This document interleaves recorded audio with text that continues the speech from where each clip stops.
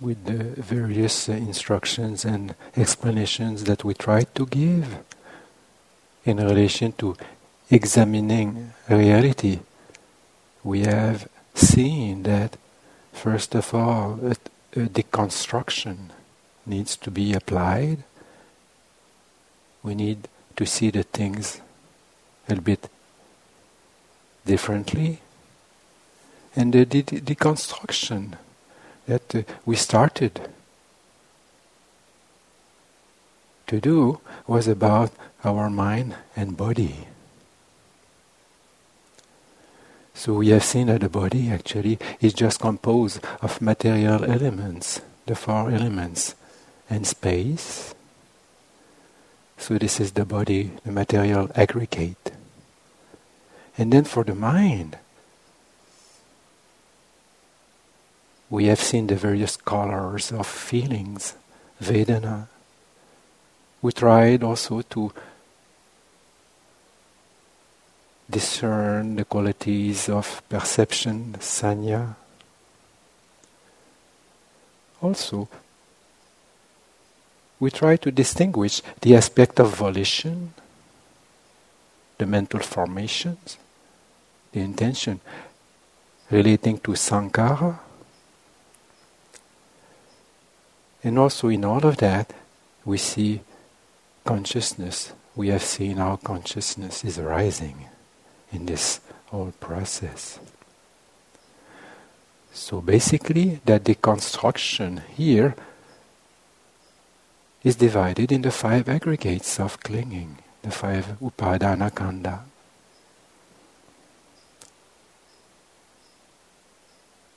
This is not from the books, this is from our experience. How do we experience our body, these elements, inside, outside? How do we experience the feelings?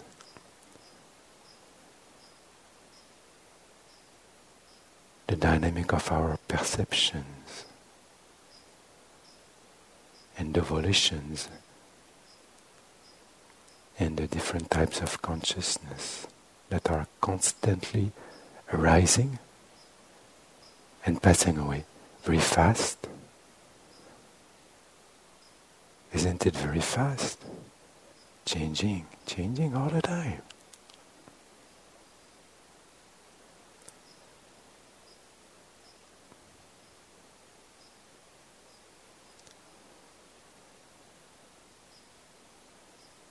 So just to see how reality as such can be explained or expressed in different ways, I would just use the simile that we find in the Samyutta Nikaya, and that you probably, or very likely, or anyway, that you might have heard or read.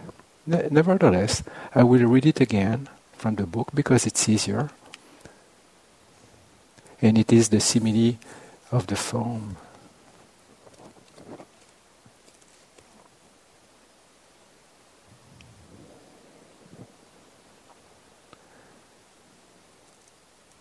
So you just continue your meditation and see if these words make sense to you.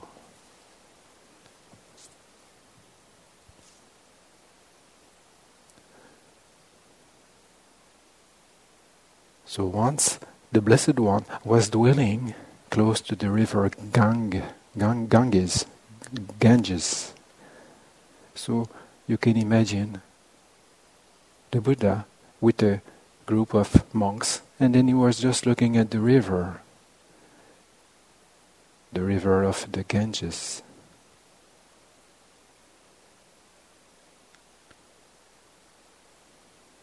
And then he says to the bhikkhus, suppose that this river Ganges was carrying along a great lump of foam.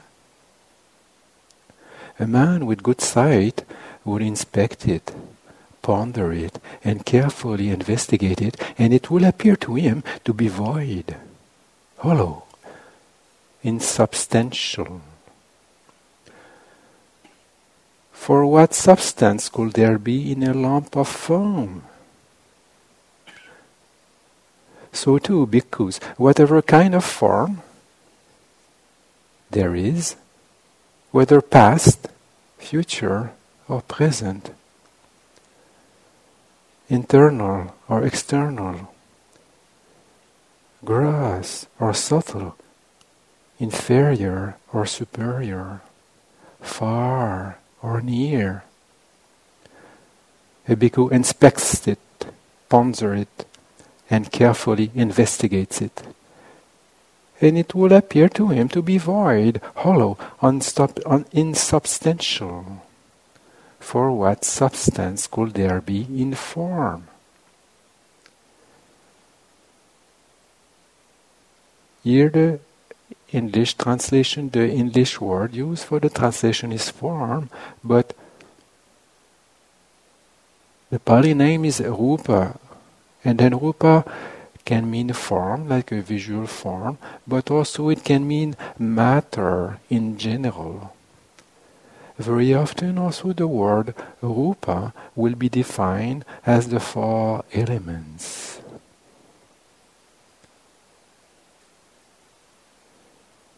We can see here also in this description that the observation is not only limited to what is happening inside these people, but whatever kind of form, whatever kind of rupa there is, whether past, future, present, internal or external, gross or subtle, inferior or superior, far or near. Then the inspection, the examination has to be done. So we are not limiting our observation only to this body, but we see that everywhere, even outside ourselves, in other bodies, in nature, wherever we perceive form in material phenomena, this is just void, hollow, insubstantial. And it is compared to a lump of foam.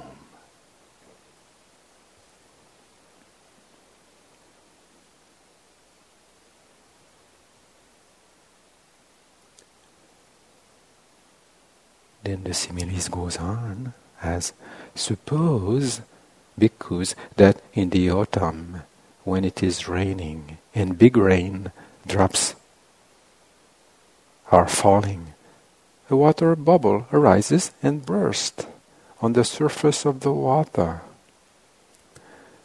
A man with good sight will inspect it, ponder it, and carefully investigate it, and it will appear to him to be void, hollow, insubstantial. For what substance could there be in a water bubble? So too, bhikkhus, whatever kind of feeling there is, whether past, future, present or internal, or external, gross or subtle, inferior or superior, far or near, a bhikkhu inspects it, ponders it, and carefully investigates it. And it will appear to him to be void, hollow, insubstantial. For what substance could there be in feeling?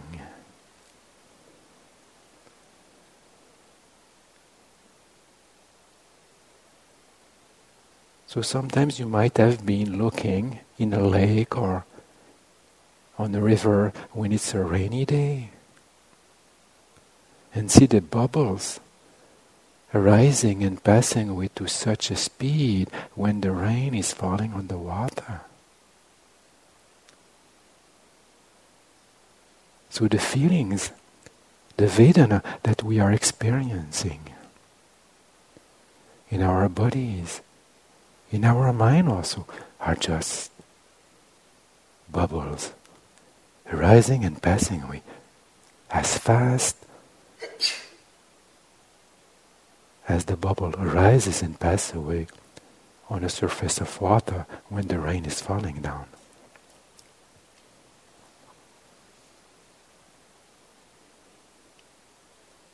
Then again, Suppose, bhikkhus, that in the last month of the hot season, at high noon, a shimmering mirage appears.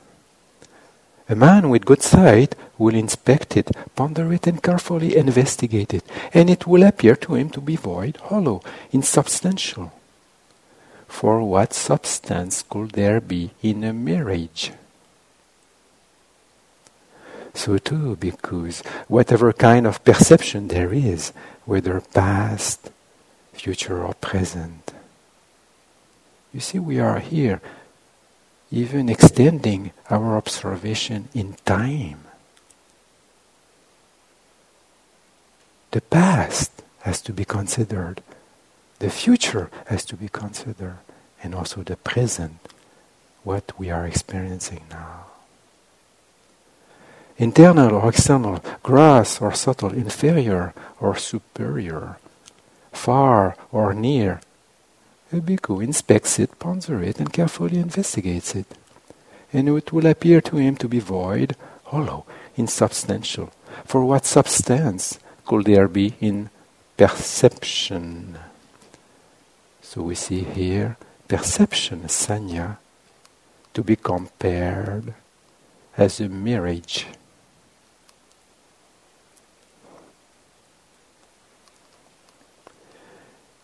Then again, it goes, suppose, bhikkhus, that a man needing heartwood, seeking heartwood, wandering in search of heartwood, will take a sharp axe and enter a forest.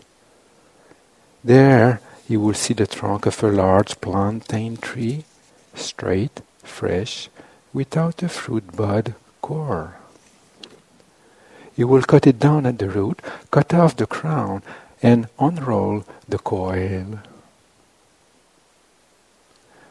As he unrolls the coil, he will not find even softwood, let alone hurtwood. A man with good sight will inspect it, ponder it, and carefully investigate it, and it will appear to him to be void, hollow, insubstantial.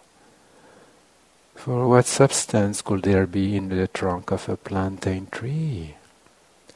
So to whatever kind of volition formations there are, whether past, future, or present, internal or external, gross or subtle, inferior or superior, far or near, a bhikkhu inspects them, ponders them, and carefully investigates them.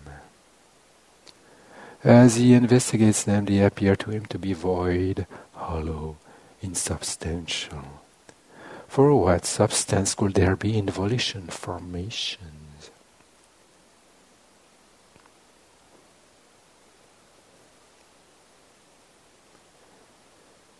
Again, suppose, bhikkhus, that a magician or a magician's apprentice will display a magical illusion at a crossroads. A man with good sight will inspect it, ponder it, and carefully investigate it, and it will appear to him to be void, hollow, insubstantial. For what substance could there be in a magical illusion?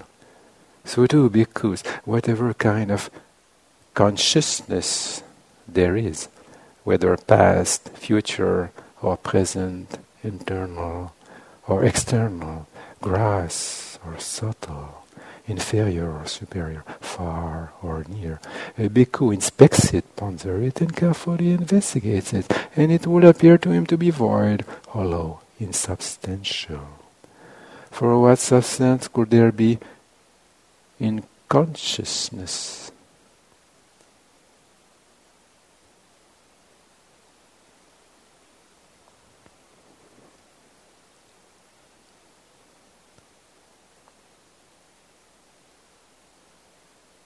So, when we are doing our investigation, that means we are examining ourselves, the reality of what we think we are, and when we separate the objects of observation in different categories like that, with the 5 aggregates, then we see that Actually, there is no substance there. So do you see any substance in what you are observing, in your body, in your feelings, in your perception, in the mental formations, in your consciousness?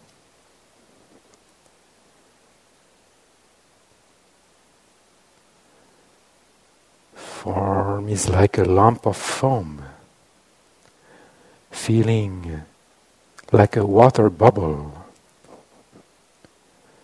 Perception is like a mirage. Volitions like a plantain trunk, and consciousness like an illusion.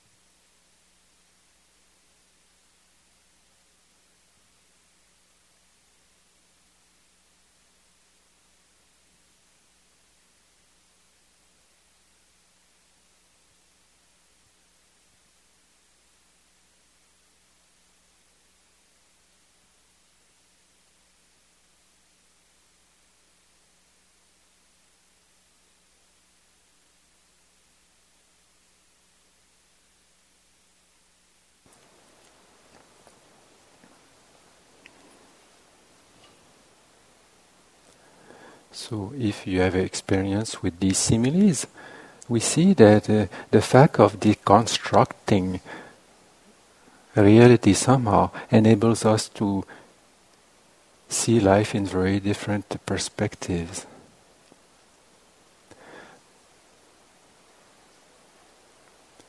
But also the fact of deconstructing reality in a kind of very specific classification, whether it is mind or body, or the classification of the 5 aggregates that have just now been described. So the fact of describing something in its various components allows us to see a dynamic, a kind of relationship with these different components. And then again, I just like to emphasize the fact that if we don't understand the process in time, also if we don't understand the process as a causal process, then it's very difficult to have a complete picture. And here, just we don't need to go too much in details, but nevertheless, we need to be aware that there is causes and conditions in everything, in what we experience, in everything in life. These phenomena are just causes, conditions, and effect. So again here, I will just use one or two simile related to that, related just to our experience of body and mind. And if you have some questions, then we will also have some time to discuss about it. So a simile that is given in the Visuddhimagga is about sickness. Also, it's speaking about diseases. And they compare the 5 aggregates as for the body. So our body here is compared to a sick room. So now we are in a room, and this is compared to the body. So our body somehow is a room. The feelings also are actually the sickness. Because we have pleasant, unpleasant, and then it's just full of suffering because it is always changing. So are the feelings that we have even when we are sick, this is actually the sickness. It's very unpleasant, very uncomfortable. So feelings themselves here are compared to the sickness. It is afflicting ourselves, whether it is pleasant or unpleasant or neutral. This is a sickness. And here, in relation to perception, yesterday or these last days, we tried to define a little bit more about the role of perception, sanya. In this case, the comparison of sanya here is what? This is the provocation of the sickness. It gives rise to feelings. So here we see that the perception, we have a perception of something, and then that subjective perception gives rise to different feelings. These different feelings also will be associated with greed, hatred, or delusion. So feeling is a mental component, and then the mind itself, as a group of different components, can be seen from one factor. Like here, we are looking at feelings, but one factor also will be associated with other qualities. So here we are looking at the factor of feelings, and then these feelings are associated with some qualities of like greed or hatred or delusion, or non-greed, generosity, non-ill will, metta, or non-delusion, knowledge. So what is provoking these feelings? What is provoking actually the sickness is our perception.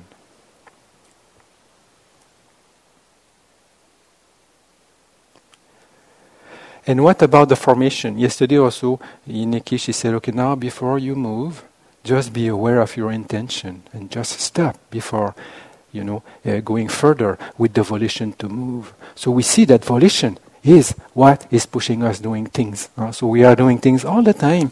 We have developed a kind of pattern of wanting to do. So we are just always on the move because of sankhara, because of these mental formations, which are actually a force that propels us, in life. So the mental formations, the volition mostly, is in relation to sickness. What is the cause that will bring sickness? Because we don't know what is suitable and unsuitable. So if we are not very clear about what are causes, what different causes bring a different effect, then in relation to health. Health is not coming just by itself. All the time we need to take care of our health. But to be healthy, we need to be aware of what will be causing health and then what is going to damage our health. So because we don't know about these things, we look in the world, people sometimes, very often, they will have the wrong diet or they will do things that are really against the principle of good health. So the mental formations here, which are actually related to the motivation, the volition that we have, that will actually propulse us in doing different things with the body, with the speech, and also with the mind. So we are having an idea, or we are having kind of motivation, and then the mind will just go and do it. But not knowing exactly what are the causes for health, we get sick. So in the case of these 5 aggregates, compared to sickness, the cause actually is is by doing what is unsuitable. This is formations, this is sankhara. And consciousness, also we are conscious. So the consciousness actually is the sick person. So the body is the sick room.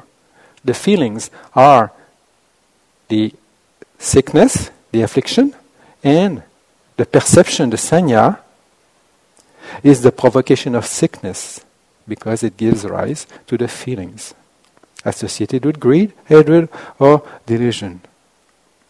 The formations, the sankhara, are the causes that leads us to do unsuitable things for the welfare of our health. And the consciousness is just the sick person.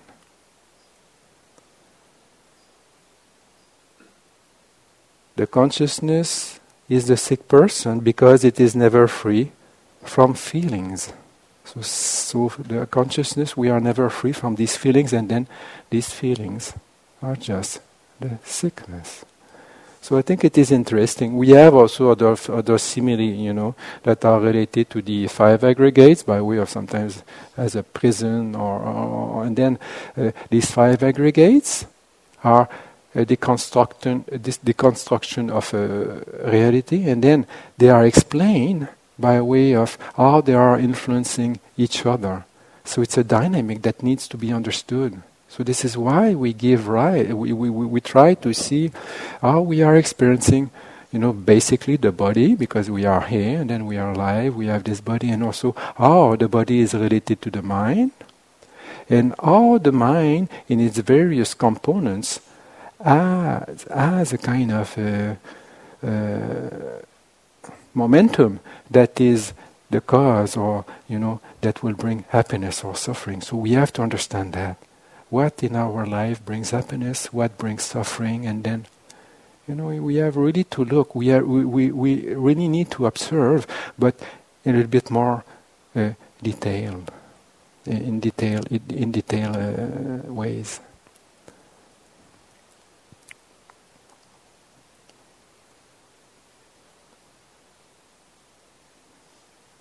So of course we may not be able to do that all the time in our life because we have to function as Mrs. So-and-so and then Mr. So-and-so and all of that, and then we have our duties and families and friends and social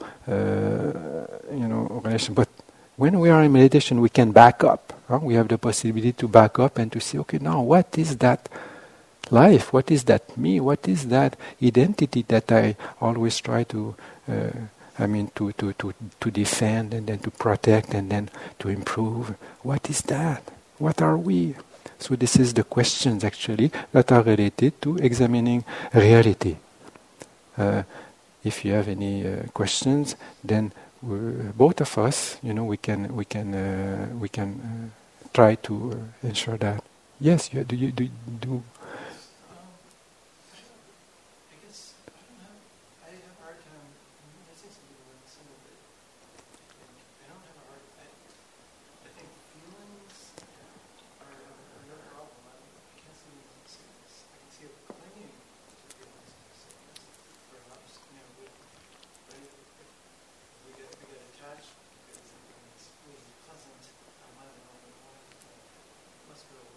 Yes.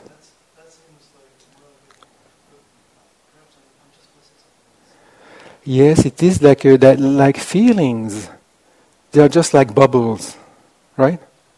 So in one instant you can be very pleasant, and then in 10 minutes you just sit there another hour without moving, and then you say, well, actually, feeling is, So can you always be with pleasant feeling? We can never be with pleasant feeling, pleasant bodily feeling, and also mental feeling. It's very difficult to be happy all the time. There will arise some conditions where feelings are always changing. They are always changing. So by themselves they are pleasant, by themselves they are unpleasant or neutral, but in general, because of their impermanent qualities, then they're unsubstantiated. They are not. They are a sickness, because we are attached to that, but we are attached actually to the pleasant feeling, by not understanding that. Well, it's not a pleasant feeling. To how long you can have them last. What do you think of this? Is it clear enough? Does it make sense? Anyway, if we just meditate on feelings, you will see to which extent you can control them, and also to which extent they are a real source of happiness.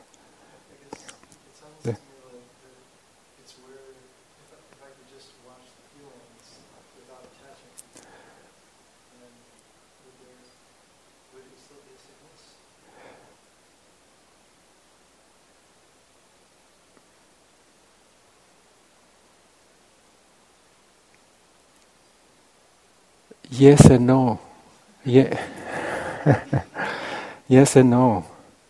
Yes, because this is the idea. Is just that the thing is that as we mentioned before, it's not a complete transcendence. Okay, now this body, these feelings are just sickness, and then a sick room and all that, and then you have to go elsewhere. No, the solution is not by being able to change the things. It is by developing a different attitude with that. So we will be always in life, right? And then we will always experiencing these 5 aggregates, but our attitude will be completely changed towards that. So in this way, if we are not attached, if we are not craving for feelings, then there won't be any problems. But actually the problem is always arising, because we see that, okay, now this is pleasant, and then, it's pleasant, then you want it. And then when it is unpleasant, try to see to which extent you are able to be really cool about it and be detached. So when you can do that, then you say, okay, now it's not a problem. Feeling are not sickness at all. Yes. What do you think of this? I read somewhere that we are not deluded by Yes, but perception actually will come to print. How do you call that? By fixation. Fixation, yes. Yeah. So perception actually is a fixation. So yesterday we said the definition of perception, sanya is what marks something. So you mark something, or this is this, and this is that, right? And also, so this is the function of sanya, is to mark things. And also the function of sanya is to remember the mark. You remember the mark that you have put on an experience, on a perception, on an experience. You put the mark, right? So that mark is going to be fixed in your mind. So it's coming from the perception. Like we are functioning with habits, and then you say, "This is my car, this is my sweater, this is my place, and this is." So these kind of habitual definition, habitual dealing with things is a kind of fixation. So in our mind, we just have that fixation. Okay, this is with the perceptions are just making. It is just making a concept kind of real, and then we are not aware that it is just a conceptual construct that is given to reality, and then that we are making a fixation out of it. So that's why also when we are looking at the five aggregates, and perception included, like yesterday I tried to suggest that, okay, now perceptions are deeply conditioned since we are young. We are just conditioning our perception, and then this conditioning will keep with us all our life until we are able to say, okay, now, why do I see the things in this way? Why do I think in this way? It's the perception that have come to this conclusion, just for our welfare. But actually, it is closing also. It is a kind of fixation. We make a reality into something that is substantial, whereas reality is just a dynamic of flux of. It's very fluid, but we make the fixations because of our perception, what we impose on reality.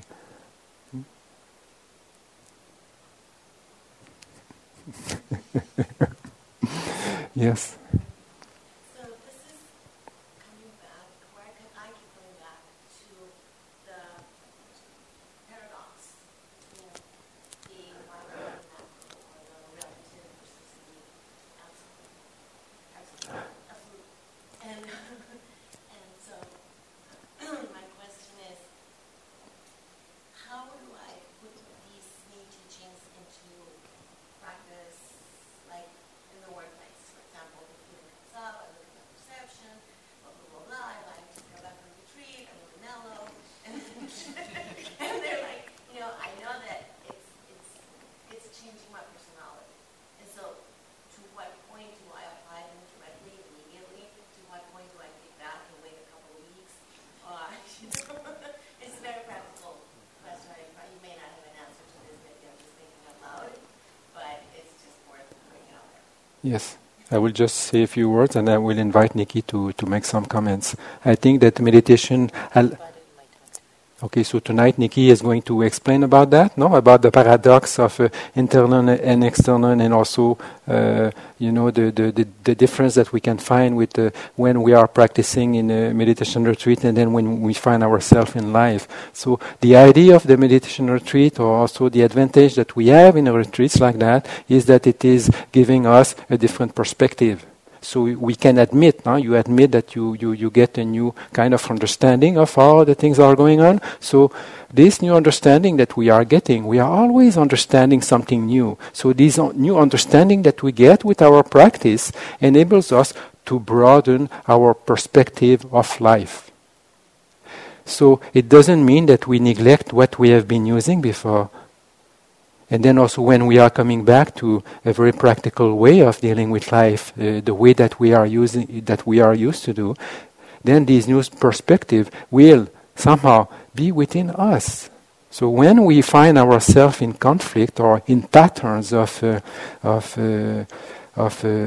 unhealthy tendencies that are making us sick, then we can say, okay, wait a minute, pause. So the example that it's the simile or the suggestion that Nikki gave yesterday in relation to volition.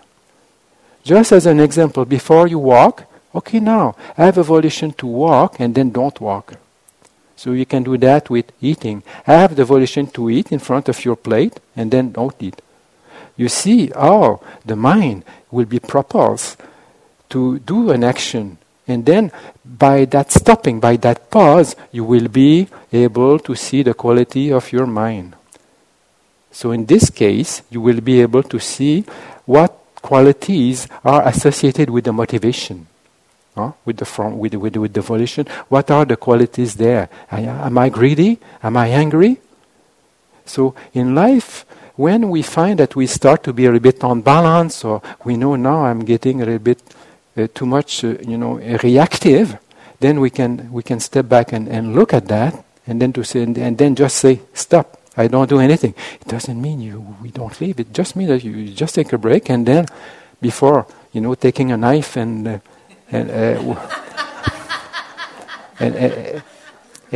cutting your beefsteak,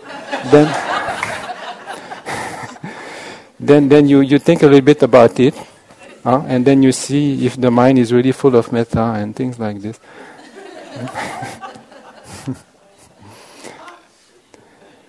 So I think to be just to take a pause from time to time and just to back up and take it cool. I think to give time to ourselves. Yes. I've been reflecting a lot on the concept of volition and noting as thoughts arise, what's the volition that's prompting that thought. And often I'm finding it's linked to the story of self, and it's planning mind because I need to be a smart person in that future situation, or thought of someone else's perception to reinforce a story of self of they think I'm or and so there's this selfing underneath that volition that's kind of constantly thinking to fill in the little comic book story into self. And so what I'm left wondering, because it's incessant, this kind of confirmation bias stream of thinking to kind of flesh out this little nice story. I'm just wondering if there is so it's one thing to kind of notice that, which is quite powerful. It's also daunting that it doesn't stop. And so I'm wondering if there is a way to play with a more wholesome story that then predisposes the mind to a more wholesome thought than unhelpful thoughts. I think both of us can reply. Maybe you can add that. I think we will agree with the answer, Nikki and I, but she will definitely give a different answer. Yeah. So tonight you will hear her point of view. So the question is about the selfing, the idea of selfing, and that all the problem is arising because we identify with what is going on. So how is it? How can it be broken? How can we understand really that thing? So as you just observe, you are just being, you just express the fact that you are aware of that. So you are aware that all these motivation, all these actions, they are just to protect your identity. It's a question of survival. We are born with that, and then we need to function in a way that will make the species survive, and also that will make our individuality survive. So this is an instinct. This is a very strong conditioning. And then nature doesn't want you to break that pattern because, but this is the illusion. This is the illusion that we try to step out from and then understand the whole process. What is that? And then it all turns into the identity, it all turns into selfing the whole process. But the more we understand how we are selfing, experiencing, or we are identifying with these things are a cause for suffering, then at some point we decide, okay, now what do I want? Do I want a limited kind of perspective to life that is just individualistic and just for my own good, or is there something else in that? And then we see with the meditation that, well, there is a possibility to break out a little bit of our boundaries, our barriers, our mechanism of defense. And when we are doing that, we feel a bit better. We release some kind of tension that are very defensive and also attacking, things like this. So when we realize that, then we understand, we try to understand, okay, now what is the real issue? And then, as you say, it turns out all around the self. So that's why, in the examining reality, the first thing, that is suggested to do is by way of deconstruction. So if you take only one aggregate and you see, no, this is just a body. Like if you are not identifying yourself with the feelings, there is pain. There is just pain. There is just the body is there. Or if you start with the feeling, it's the same thing. There is just a feeling. It's not my feeling. So you don't make a problem out of a problem. If it's uncomfortable, or if the body is sick, or even if sometimes the mind is not in a good mood, you just see the mind is not in a good mood. So this is anger, or this is jealousy, and then you step out of that identification which is built to just to remain, and then to function as that little center. So the breaking of that center, it doesn't mean that we don't function as a person, no? But it means that we don't identify with the process. And then that non-identification with the process will actually enable us to function in a much better way, because our perspective will be different. Like we suggested, like when we are practicing metta, then the mind is expanding. When the mind is expanding, we consider other people. When we are considering other people as the same as ourselves, we see also that we have different opinions. We have different views, we have different liking and disliking, and then we see that what is your view or what is your reality will be different than my reality, because it's a subjective interpretation. So we broaden our understanding of reality, we are more inclusive, and then also we are more understanding the thing, and then we see, okay, now what is that little self? In the cosmos, we're just nothing. Even in this country, we're just an individual among millions. Who cares about you? Who cares about me? Well, somehow, and also when we are in the grave, when we are, who will remember us really? Who will remember us? Maybe after a few years, say, oh yes, this was my sister, or this was my, I don't know, my parents, or this was my grandmother. When do you still think about your great grandmother? So even great people, just a few, we still have the memory of their names because they left kind of something quite. But even that, we forget about them. So. We don't care. Okay, now the guy is not here anymore. Maybe a very great person, but he is no more into our actual reality. But it's still a reality, and then there was a reality that was lived at that time, and it was a subjective reality. But depending on the way it was lived, then that person could have gone to some more broader sense of reality. Like, people who are really a researcher, or, they come to a perspective of not only the human life, but perspective of the cosmos and all these things that are marvelous, that are kind of miraculous also in a way. But the more we wonder about things, the more humble we become in relation to that, because we see what is just, what am I to do? What am I doing in that whole story? So... But this is true, all the problems actually arise because of that crispation of identification with our process of life.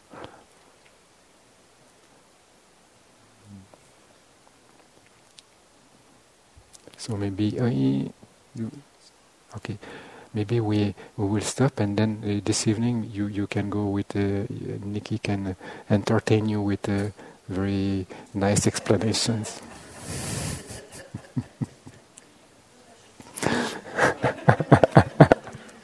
You see, yes. So now, if you like, I think the interviews, or if you like to meet one of us, then we will be, available to the respective place where you met us, these last days. Yeah, thank you.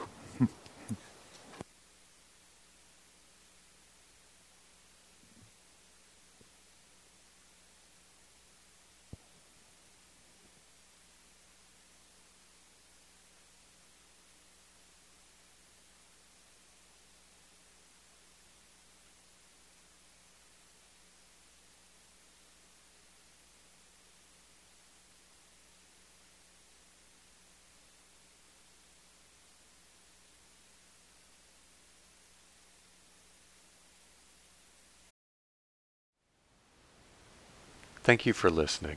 To learn how you can support the teachers and Dharma Seed, please visit dharmaseed.org/donate.